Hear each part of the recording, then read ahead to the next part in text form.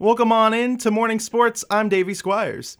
We begin with Chinook Wrestling as the Chinook High School Wrestling team will open their season at the Havre High School Invitational on December 3rd and 4th. As the Sugar Beaters get set to take to the mat, there will be a new head coach and a familiar face taking over the program. Longtime coach Perry Miller has stepped down, and taking over the team is four-time state champion for Chinook and NAIA national champion for MSU Northern, Ben Stroh. With practices underway, Coach Stroh has his team hard at work. Still doing the same drills, stuff like that. I mean, we're getting some new ones and trying to keep the kids on their toes a little bit, break them out of the common mold of everyday practice, Pretty much the same thing, just warm up, hit a little technique and wrestle and then get some conditioning and get out of there. Ben also wants his wrestlers to use their mind as well as their physical talents to improve. Kids, learn something every day. Take something new home every single day and think about it.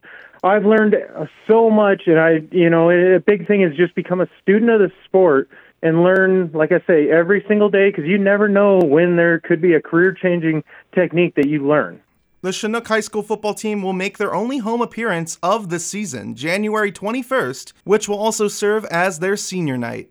In other sports, we got some events coming up this week. Thursday, college basketball, MSU Northern will be at Carroll College as the Skylights game will be at 5 p.m. and the Lights will tip off at 7 p.m. Both games can be caught on QX 92. Friday, high school basketball, Havre boys will be at Laurel with tip-off being at 6 p.m. and it can be caught here on KOJM.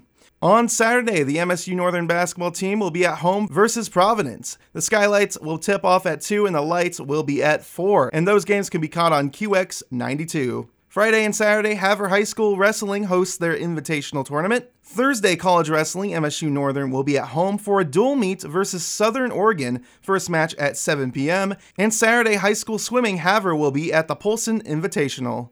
For your morning sports, I'm Davey Squires.